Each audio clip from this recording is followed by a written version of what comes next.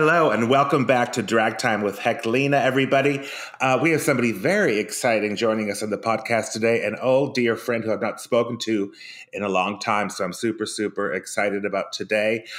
First of all, though, if you like what you hear, please visit dragtimewithheklina.com for all the ways that you can support us. Thanks a bunch for the tips, which help Mark keep the show going. We're on Venmo and Cash App as Drag Time. Now, to introduce my friend, Roddy Bottum is a musician and composer. Most people, the masses, know him as the keyboardist for, I hate this term alternative, and I hate the term new metal. So I'm just going to say for the metal band from San Francisco, Faith No More. And Roddy is also the guitarist and co-lead vocalist for Imperial Teen.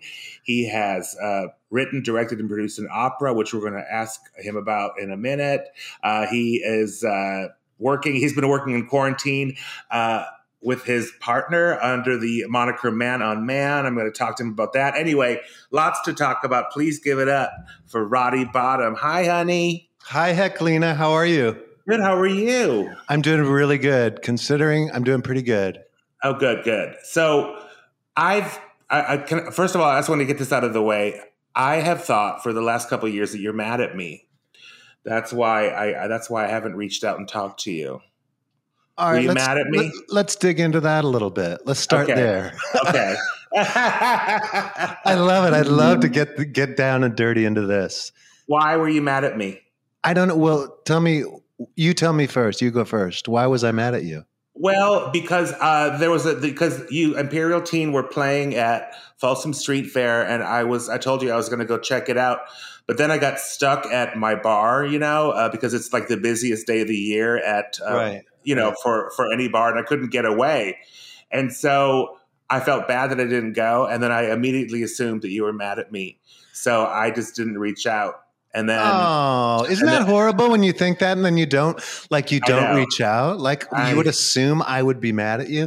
Heklina, we've been in situations like that so many times where I've played shows and I invite you and I come to San Francisco and you're like, I don't know if I could, it's a situation like that. Like most times I feel like I come to San Francisco and I'm accustomed to you coming maybe half the times, maybe. So it was no big whoop. Oh, good. Let me put it this way. You weren't missed. What? I'm kidding. But I did know, I realized, and I was telling my boyfriend who was there, I was like, oh my God, you got to meet Heklina. She's so much fun. One of my favorite people in San Francisco. And then you didn't show up. And I was like, oh, well, you got to understand. I mean, that's exactly what I said. It's pride. There's no way. She's got her club. Right. She's my friend is a club owner. Right. Yeah. She doesn't have time for this. Doesn't have time for scrappy rock bands. Well, it was kind of a pain in the ass too. That show was really ridiculous. The generator went out. It was such a nightmare. L7 played too. It was a really good lineup. Really, the lineup was amazing. And didn't Adult was on the lineup Adult too. Were super cool. They were really great. But right before we played, the generator went out, and it was out for I don't know, over an hour. And people were just standing there kind of waiting. Oh yeah, that sucks for sure. Yeah, I was stuck behind the bar because we were short staffed. So I was bartending all day and I was like, I could never break away from there on Folsom Street Fair, but whatever. I would not be mad at you for that. So I was talking to Christine, we had her on the podcast and I was like, did Roddy tell you he's mad at me? I was just obsessed with it. And she's like, no. I was like, oh, maybe it's all in my mind then. God, I didn't realize you were so petty. Well, I know. I just it's such a trivial thing. Honestly though, there's so many times I've been to San Francisco, with Faith No More or with Imperial Teen or with anyone else. Because one time you did get mad at me. Because I didn't show up. You told me, and I was like, "Oh no!" Anyway, enough of all that. Maybe no. I want to talk about it some more. If I put you on the list, and you say you're coming and you don't show up, that would be guaranteed. I would, my feathers would be ruffled.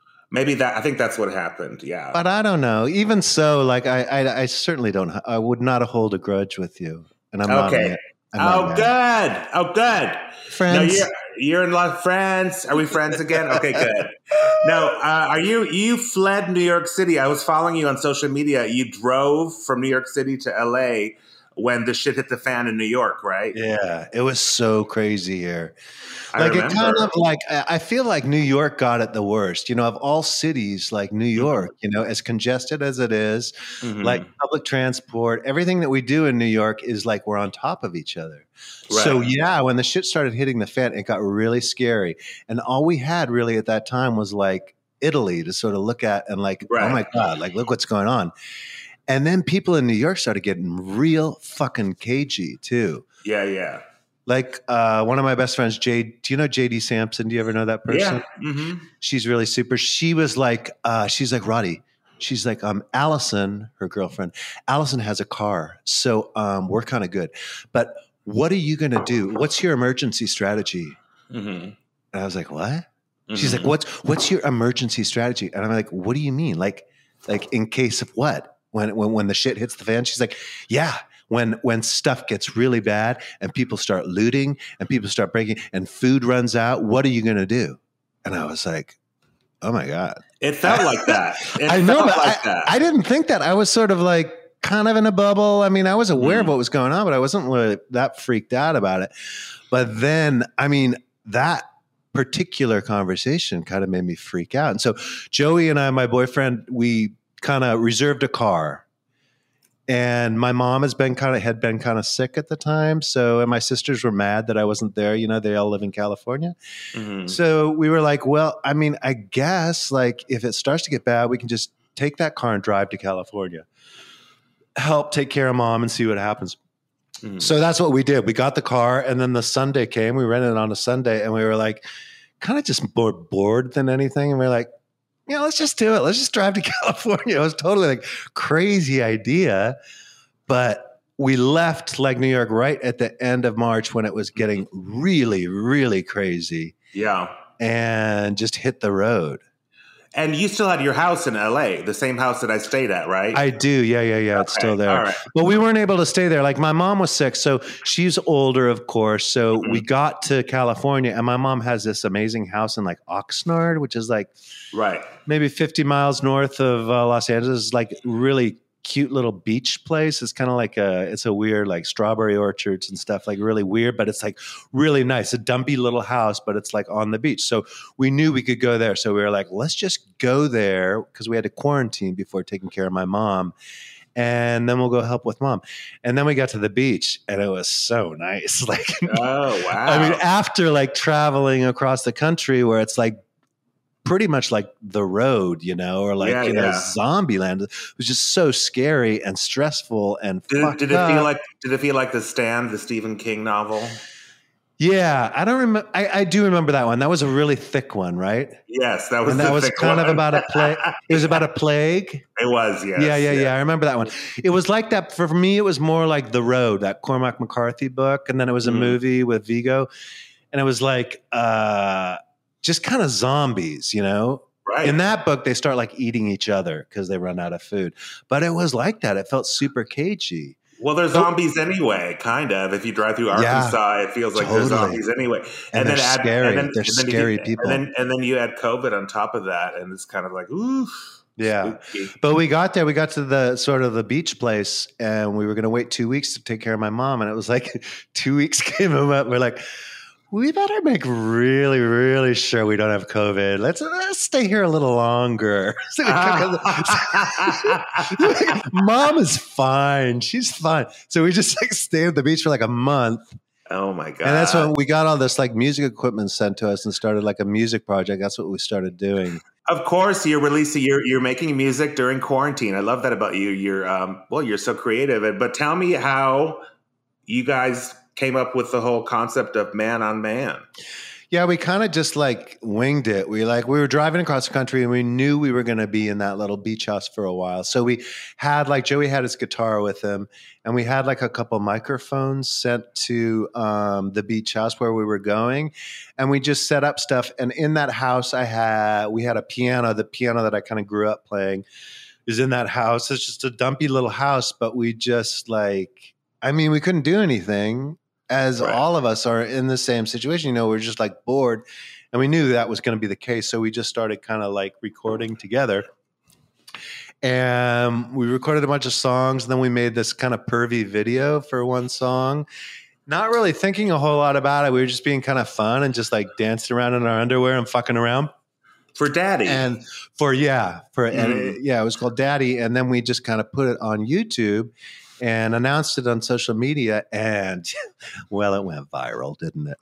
The shit hit the fan there too. Not really, but I mean, it connected with a lot. It connected with people, and people were like, "Oh wow, oh my god, you guys, you're so good with being fat and stuff." we're like, thanks. You're like, oh, thanks. Did you know that you were going to be icons of body positivity? No, but it feels really good to be there.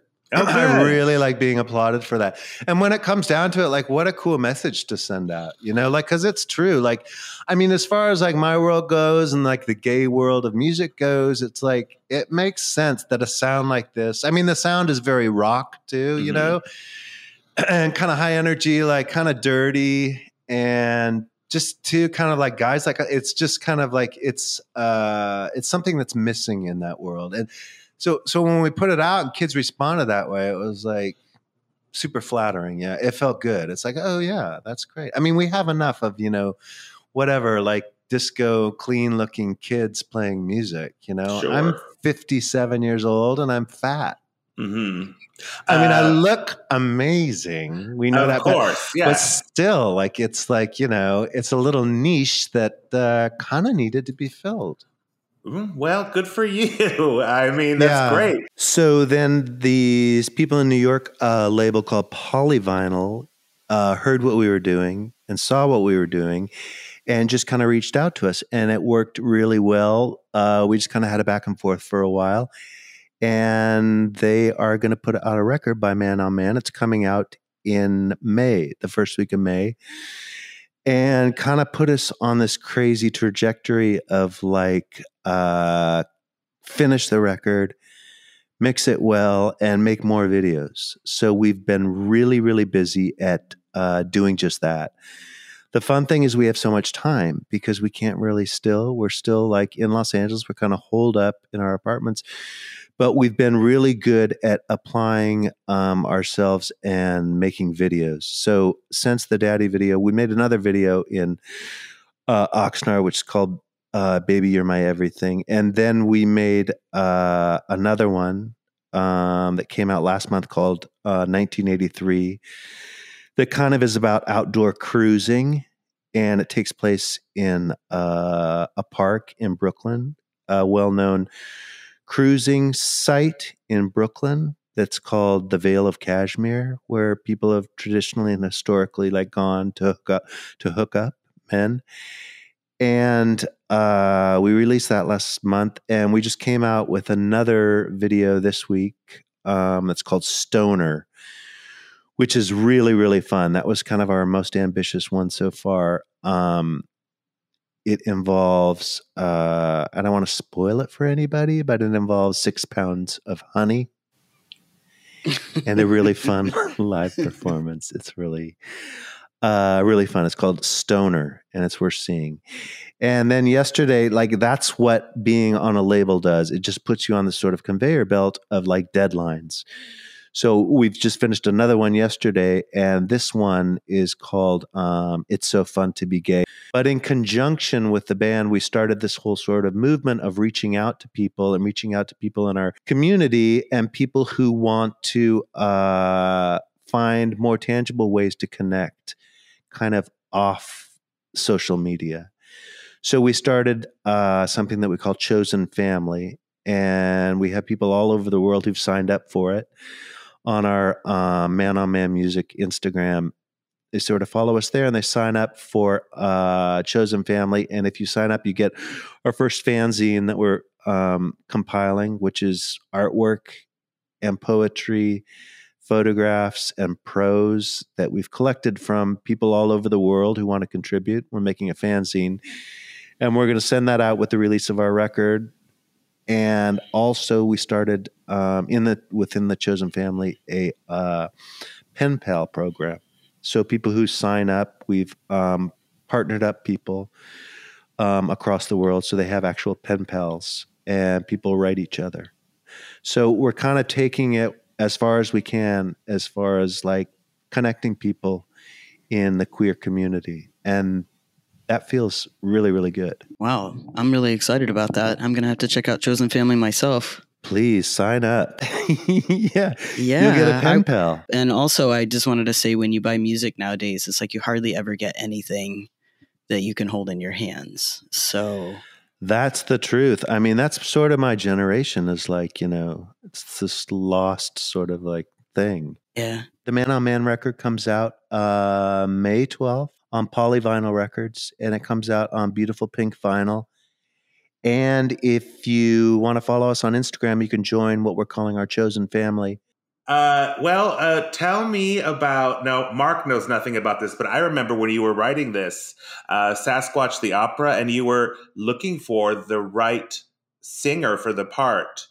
So tell me about Sasquatch. You took it all over the place. It played in New York. It didn't play it played in Edinburgh, didn't it? Yeah. Uh-huh. I mean, I lived in Los Angeles after I lived in San Francisco, for a long time where we met. I moved to LA and I was there, for a while. I was there for the 10 years. And then at one point I kind of just had this crazy thing. I just wanted to write an opera. So I kind of just started exploring moving to New York really with that intention, which sounds crazy to say, but that was basically the reason I moved to New York, because it felt like, well, opera is made in New York. Mm-hmm. And so I came here and I had this story that I wanted to tell, and it's about Sasquatch, this whole story that I wrote about Sasquatch in the forest. And it's kind of a love story, and there's like, a crystal meth lab involved and, guns, and it's really crazy.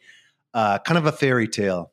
What inspired you to write about Sasquatch?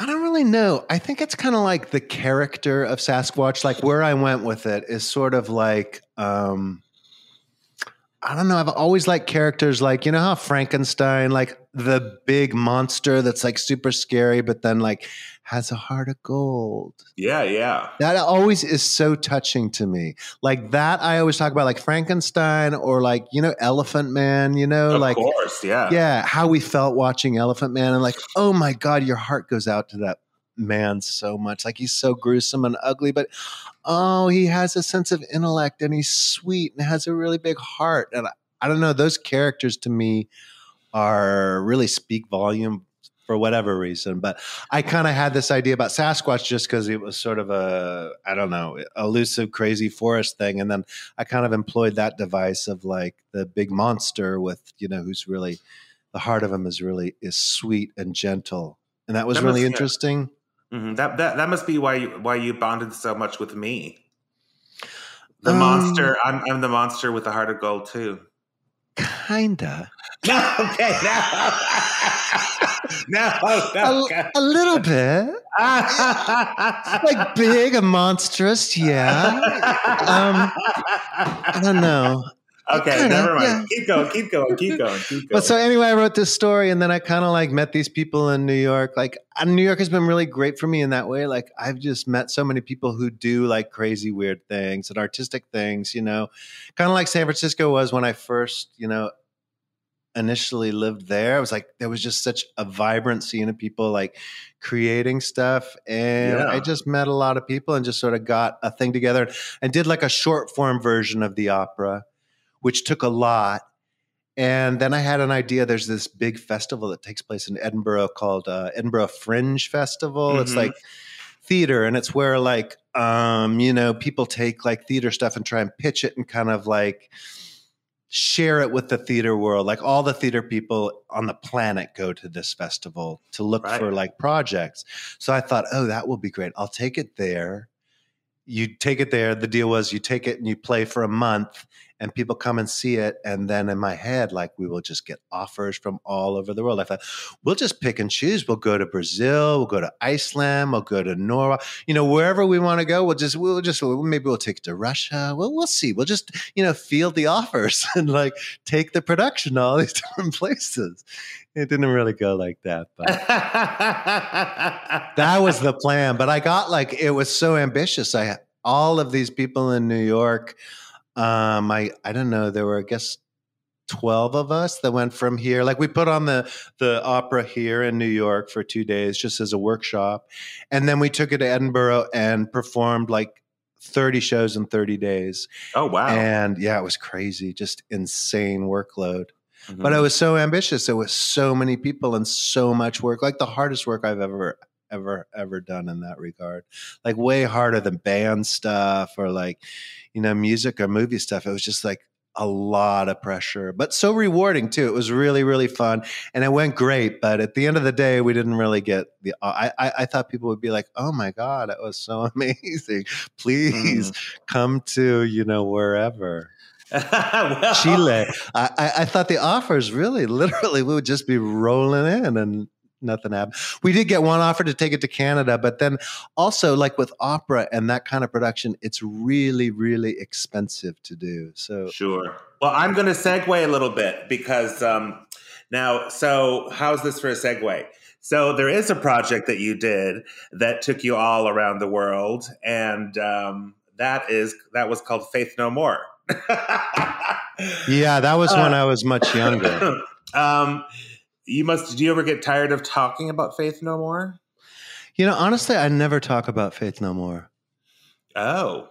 I mean, when would I ever, in your mind, when would I ever have the opportunity to talk about Faith No More? Well, maybe when the reunion tour hit and you guys started doing shows again. Yeah, I mean, then that was like, we haven't toured for a while, so I guess it's sort of like, yeah. I mean, I don't get tired of talking about it. It's really interesting to me. It's fascinating that band became what it became. But yeah, we haven't done it for a while. That was part of the COVID thing. Like we were getting ready for this big tour. Yeah, I was excited about it. I was maybe going to go to Europe to see. You were playing these huge metal festivals. Yeah. Don't you hate the term alt metal or new metal or what? I'm really not a metal person. So even metal without new or alt, I'm offended. By. Like when we started that band, we were such like freak out kids. Like the last thing on anyone's mind was like metal. Right. But somehow, like, I guess it's really, I mean, it comes down to, I think, our first guitar player that played with us on most of the records, his name was Jim Martin. He was from Hayward. And he had like really long, you've seen him, like long black hair and those red glasses, like that guy. Yeah. He kind of, I think basically based on his involvement is where we kind of got like the metal tag. And then he was like, he grew up in Hayward with Metallica people. Mm-hmm. Which at the time, like when we were like playing together, I didn't know what Metallica was. I mean, people knew, but like they were a popular band at the time, but that was so far out of the realm of what I listened to or what anyone else in the band like got into. Right. We were all like into punk rock and weird like sound stuff and indie rock stuff. But then suddenly, because like these Metallica guys kind of took an interest just basically based on like kind of Jim, who was in the band, and took us on tour, like all of a sudden they're like, hey, do you want to play with us? And we're like, play with Metallica? And we were like, yeah, sure. It sounds great. I mean, just because it sounded crazy, it wasn't like huge like opportunity or anything because like the crowd hated us and stuff. But I mean, basically it sort of opened it up to this like whole world of like us as a metal band, which was like, wow. But like even now, like, yeah, like you said, like the shows that we were going to do in Europe come summertime are all like metal things. Yeah. So maybe we are metal. I mean, in your head when you like Faith No More, I mean, it is. It's like kind of like I would say hard rock, I guess, for sure. I think hard rock's a better term, but when I've seen people talk about Faith No More, like maybe in print, I've heard like that you inspired. I mean, some critics said that you've inspired the new metal scene. Like, I mean, just that term. I don't know, and I don't know why, but oh no, absolutely, that's the deal. I never cared for that term because new metal means to me Limp Bizkit and Korn and there's all that stuff that I not into at all. Yeah, exactly. So like this summer, in fact, like that was the deal. We were waiting to see what we were going to do in America. And this other band asked us to open for them first. I can't remember. They have one word in their name. I can't remember where they are. Mm-hmm. But we said, no, we don't want to do. They were like kind of metally. And then Korn, who I've never heard Korn. But I was like, no.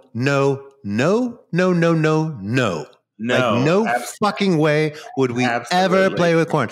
But then, honestly, like all my freak out kid friends here in New York, like spazzy kids who are into like weird music, who are all like, you know, really young, they love Korn. Korn is adored. It's retro now because, you know, it's kind of like We Built This City by Starship. It's horrible, but you listen to it because it's retro, and it's like maybe they love it in an ironic way, but it's dreadful music. I don't think they do love it in an ironic way. But do you think Korn is as bad as that song? I don't think that Jefferson Starship song. I don't think that song is bad. I don't either. I like it. I played it when I DJ'd. And wow, I got a lot of shit for it too. I remember at the time. But that's the way I roll, though. I like to provoke people. So then anyway, like I turned around and I was like, all my friends are like, are you fucking kidding? Like I was the holdout. Everyone else in the band was like, hell yeah, we'll open for Korn. I was like, no, I'm not good. Find another I mean, I didn't say that, but I was like, find another keyboard player. But then I was like, oh, why wouldn't we open for Korn? I mean, it is kind of like if we're looking for a new audience or kids who like that kind of sound, like it makes sense. But yeah, so Korn. So anyway, at the end of the day, I was like, oh yeah, let's play with Korn. That sounds like fun. But the tour didn't happen. You know, none of the touring happened. Yeah, well, can you tell me, because, you know, I was a fan of Faith No More before I ever met you. And I read about you guys on tour and stuff, like Crazy Rock and Roll Lifestyle and stuff. Can you tell me what's the craziest memory you have of being on tour back in the day? The most debauchery, the most. Oh my God, there's good debauchery ones, because at the point where like we did some shows with Metallica, and then we did that one record called The Real Thing that was kind of popular, really popular, and then kind of everyone got on board. And then like we were doing the next record, which is called Angel Dust, like the Guns N' Roses and Metallica were going on tour, and they asked us to open up for that tour, and that was huge. You know, like at the time, like Guns N' Roses were doing like the Use Your Illusions. That's when he used the N-word and faggots too, you know? Do you remember that? It was such a controversial time. And we were like, of course we're going to do it. Like it felt like, oh yeah, that's like, I mean, we'd be playing to zillions and zillions of people, and like, yeah, of course. And so we jumped in and we were doing that tour. And it was kind of like I was saying about Metallica, like the fans never, I mean, we didn't ever really go over very well. I mean, there was a small pocket of people that were maybe there to see us, but it never made sense to me. But the debauchery on that tour was insanity. Like they would do, like it was, besides the fact that like, I mean, just the structure of it itself, like they were like canceling shows like often because like Guns N' Roses had like this like white witch person that was like friends of Axl that would go and sort of like before the show, like check out the stage and kind of suss it out and make sure everything was cool. And sometimes it wasn't. And she'd like report to Axl. She's like, yeah, I get a bad feeling about this show tonight. And so they'd cancel. No. Yeah, they'd cancel. No. And we'd all like fly home for like 4 days. That was one part of it.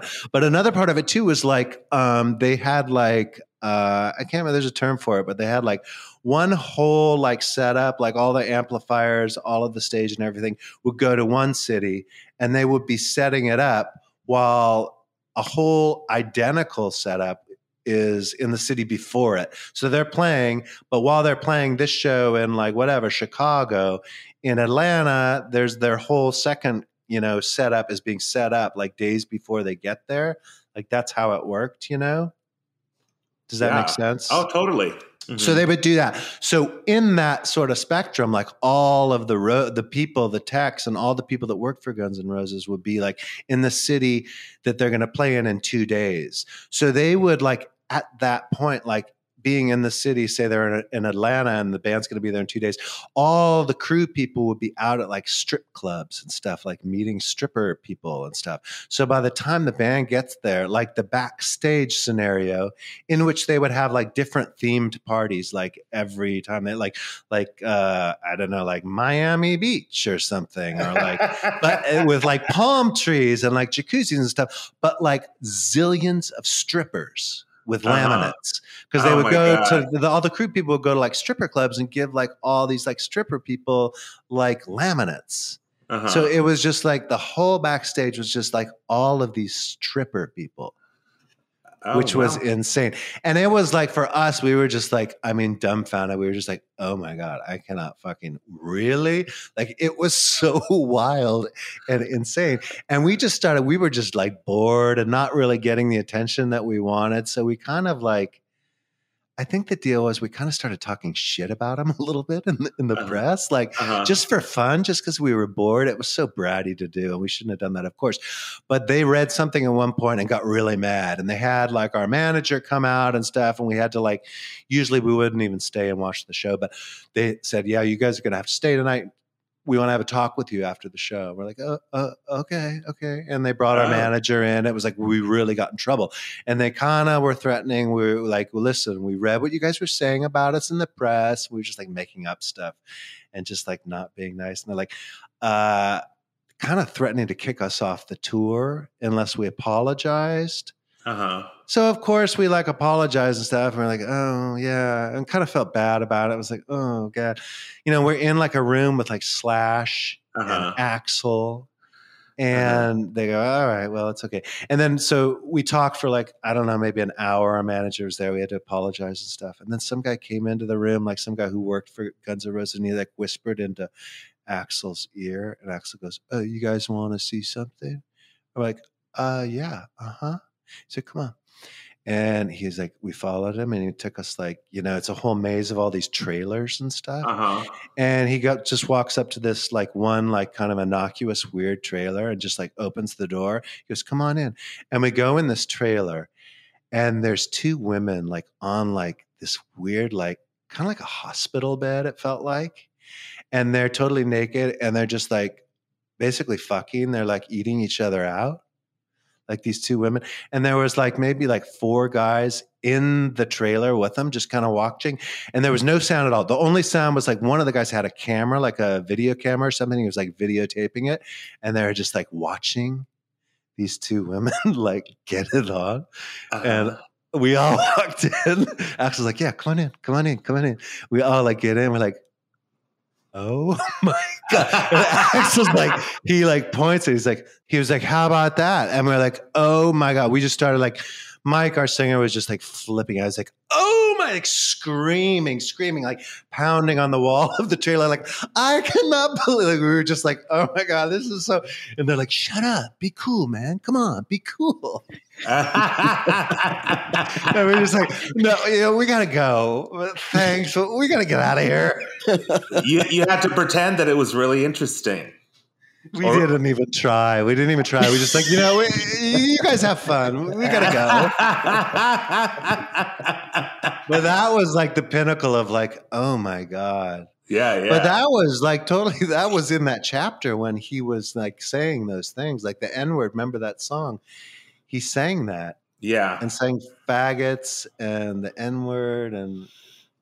Yeah, I remember all that. I was never a huge fan of Guns N' Roses. Yeah, I wasn't either. Yeah. Not even ironically. It was just like an ugly sort of thing. I mean, I remember looking at that record, like the Appetite for Destruction one, and I remember like on the inside there was like this, like a cartoon of a graffitied wall and like a schoolgirl, and it looked like she'd been kind of beat up or something, and like her panties were around her ankles. Mm-hmm. I was like, oh. I didn't even get as far as looking at that record. Although, I mean, I did like the one song, Welcome to the Jungle. I thought it was a good rock and roll song. But that's about it for me. For some reason, I like that song, Patience. I don't know that. I don't know any of their non-hits, Yeah. Well, one thing that you and I bonded about always was music. And would you mind if I did a little speed round of of saying, do you like this person or do you like that person musically? That sounds fun. Okay. But Heclina, can we just pause for a minute? Are you in Palm Springs right now? I am. And you live there? Yeah, I have a house here. That's fantastic. Yeah, I fled San Francisco when the shit hit the fan in March of last year, and my club closed down, all my work evaporated. So if I'm going to be locked down, I'm going to be locked down in my house here. And I gave up my apartment in San Francisco, and yeah, I'm just. Did you already have the house in Palm Springs before you made that decision? I did, but I was mostly, all my work was still in San Francisco, so I was renting it out on Airbnb all the time. That was the main thing. But when everything was happening, I canceled all the Airbnbs and I just came down here. And there was a couple months in between where I went to Iceland because Bjork was going to have some shows there and it was Gay Pride. But then I went to Iceland and everything was canceled there too.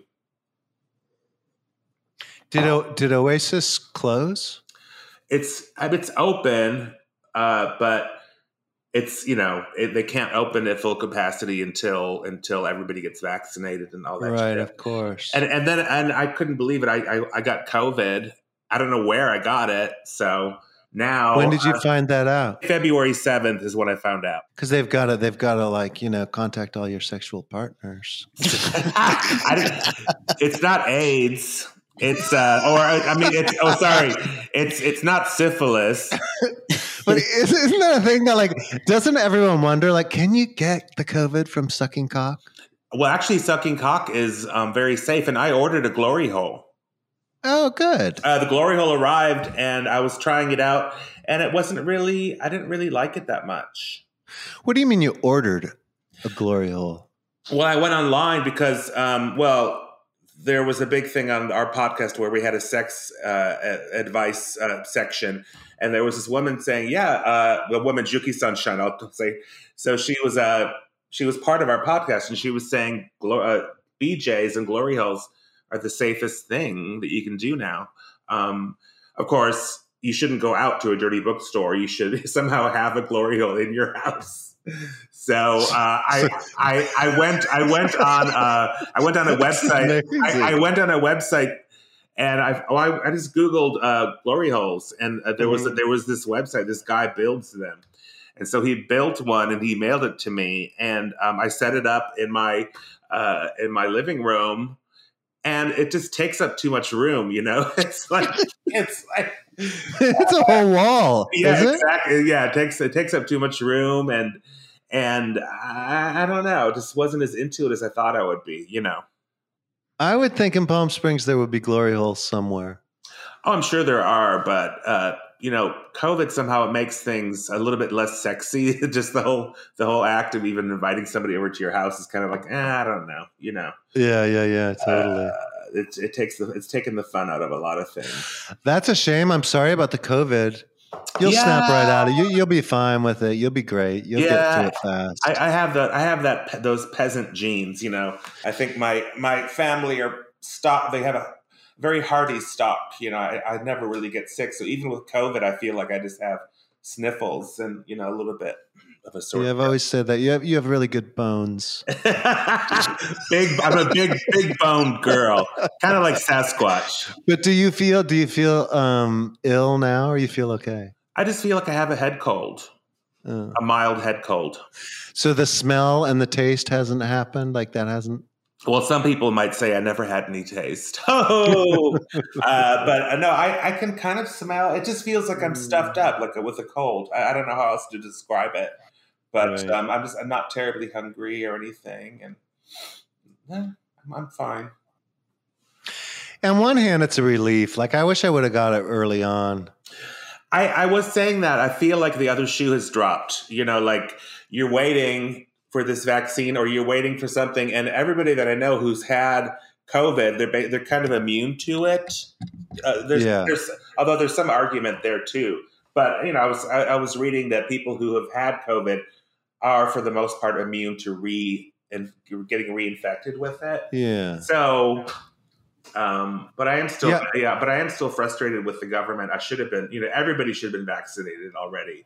Anyway, do you want to do our music speed round? I do, yeah. Okay. So, who do you prefer, Roddy Bottom? Lou Reed or Iggy Pop? Lou Reed. Why? I don't know. I like the sort of like wordcraft about him. Yeah, he's a great lyricist. Like there's a sexy quality about Iggy, and I love his performance stuff, but like Lou to me is more of a like in your head kind of person. Mm-hmm.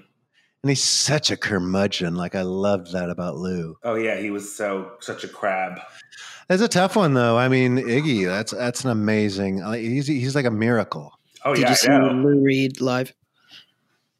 Did I ever see Lou Reed? Yeah, but it was never good. I never saw a good Lou Reed show. Did you guys? No, I never saw him live. I've seen Iggy live, of course. Lou Reed is one of those people that like he totally does like a super crazy loose interpretation of like crazy loose interpretations of his songs. You're like, wait, that's Walk on the Wild Side? Right. That's heroin? Yeah, exactly. Yeah. And you're like, no, it's not. It is? Wait, he's saying those words, but you know, when you just want him to sing the song, like you've heard it, you know? Okay, moving forward. Right. Bauhaus or Susie and the Banshees? Oh, I love Susie, of course. Okay. Bjork or PJ Harvey? Oh, wow. Tricky. I want to say as, you know, Bjork. You know that. I love Bjork. Yeah. We were both at that amazing show in San Francisco back in the 90s where she wore that white angel sleeve dress. And she really short. Her forehead was painted white. Throbbing Gristle or Psychic TV? Oh, wow. Throbbing Gristle, of course. Yeah. They were such pioneers. Absolutely. And finally, Tom Jones or Shirley Bassey? Oh, wow, that's interesting. I think I like Tom just for the sexy appeal, you know? Oh, he was so audacious. So hot. Yeah. Well, and now it's the most important question of the entire podcast. What's your favorite memory of Heklina? Oh, my gosh.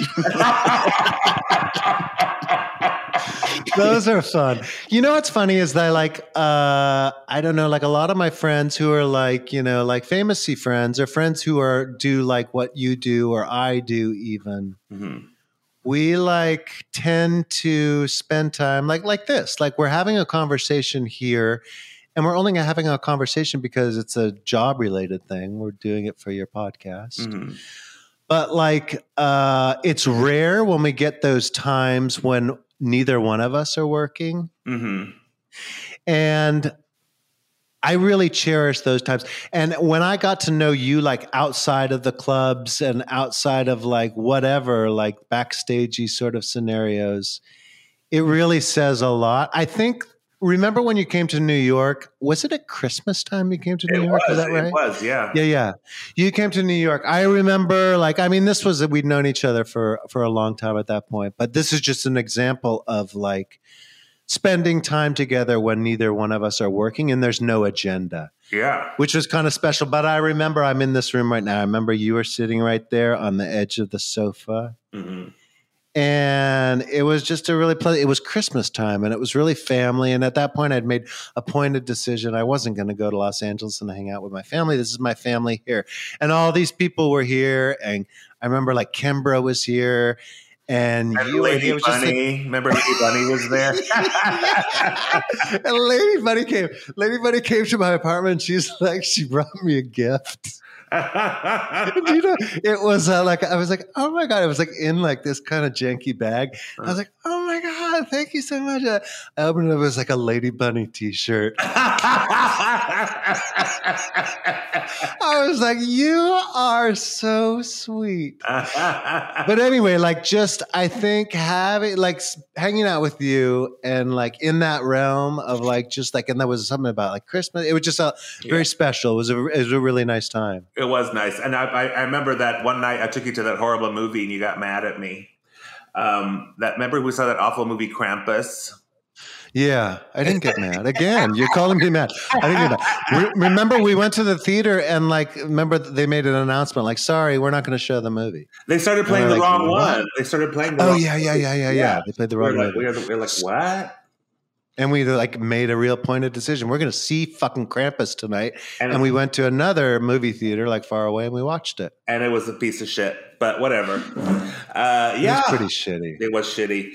Well, I think that's the end of our podcast. Oh my God. I feel like I talked way too long about Guns N' Roses. Oh, it was fine. Yeah, people love that stuff. I know. People do like that stuff. It's just like, it was such a horrible, distasteful time in American history, but whatever. Oh, it is what it is. It was fun back then. Things were fun back then. It kind of were. Yeah. I was not in a good place, but it was definitely had its moments. Well, I didn't go there. I didn't want to go there about the drugs, any drug stuff, because right. That's a dark path to go down. Let's do it again and talk just about drugs. I love drug pasts. I love getting into it. I was with someone yesterday. I was like, oh my God. He was like, yeah, we were painting this wall and we were all just like high on heroin. I was like, oh my God, I didn't know your drug of choice was heroin. Like, this is a sober person. He's like, yeah. I was like, oh my, I was just fascinated. Was that your drug of choice? Yeah, heroin. I never tried heroin. I feel like I did everything but heroin. Oh my God, you should totally try it. It's so fun. Well, actually, I'm so tempted because life is so boring in this quarantine. I'm tempted. That's a fucked up thing. Like, so many people are going off the rails. Oh, I know. But if I could go into a cryogenic chamber and be put to sleep until the world reopens, I would. I might do it. And heroin seems like, maybe I'll take your advice, Roddy, and do heroin. Yeah, give it a go. That seems that's about as good as advice. I remember I was talking to Kembra Fowler once, and she's so crazy. And I was like, yeah, I'm thinking of quitting smoking. And she was like, don't do that. She's like, I'm very pro tobacco. Please don't quit smoking. So I was like, I love people lay it down the line like that. Like, why would you quit smoking? Why would you quit smoking? Like, the whole rest of the world is like, you know what I mean? That's why I love her. Yeah, she's great. She's like, don't do that. You're crazy. No. Anyway, thank you, Roddy Bottum, for coming. Hey, thank you so much. It was so much fun to talk. I know. Do you want to let our listeners know where to find you and keep up with your work? Oh, yeah, completely. I do. My personal Instagram is Roddy Bottum on Instagram, but the band project is called Man on Man Music, and we're on Instagram. And if you go there and go to our profile, whatever, you can follow the link and join our chosen family. And if you join the chosen family, you can become part of the Pen Pal program, or opt out of that and just sign up for chosen family. And if you do, you get our first fanzine that we're sending out to all our friends in the community. I love that. Okay. Well, you can find me on Facebook and Instagram at Heklina. If you love us, please show it. Subscribe to the show, like us, rate us, and please tell anybody you can about Drag Time with Heklina. Once again, thank you, Roddy Bottum, for coming on. Thanks, Heklina. Thanks, Mark. That was really fun. It's fun to talk to you guys. Yeah, that was fun. Thank you.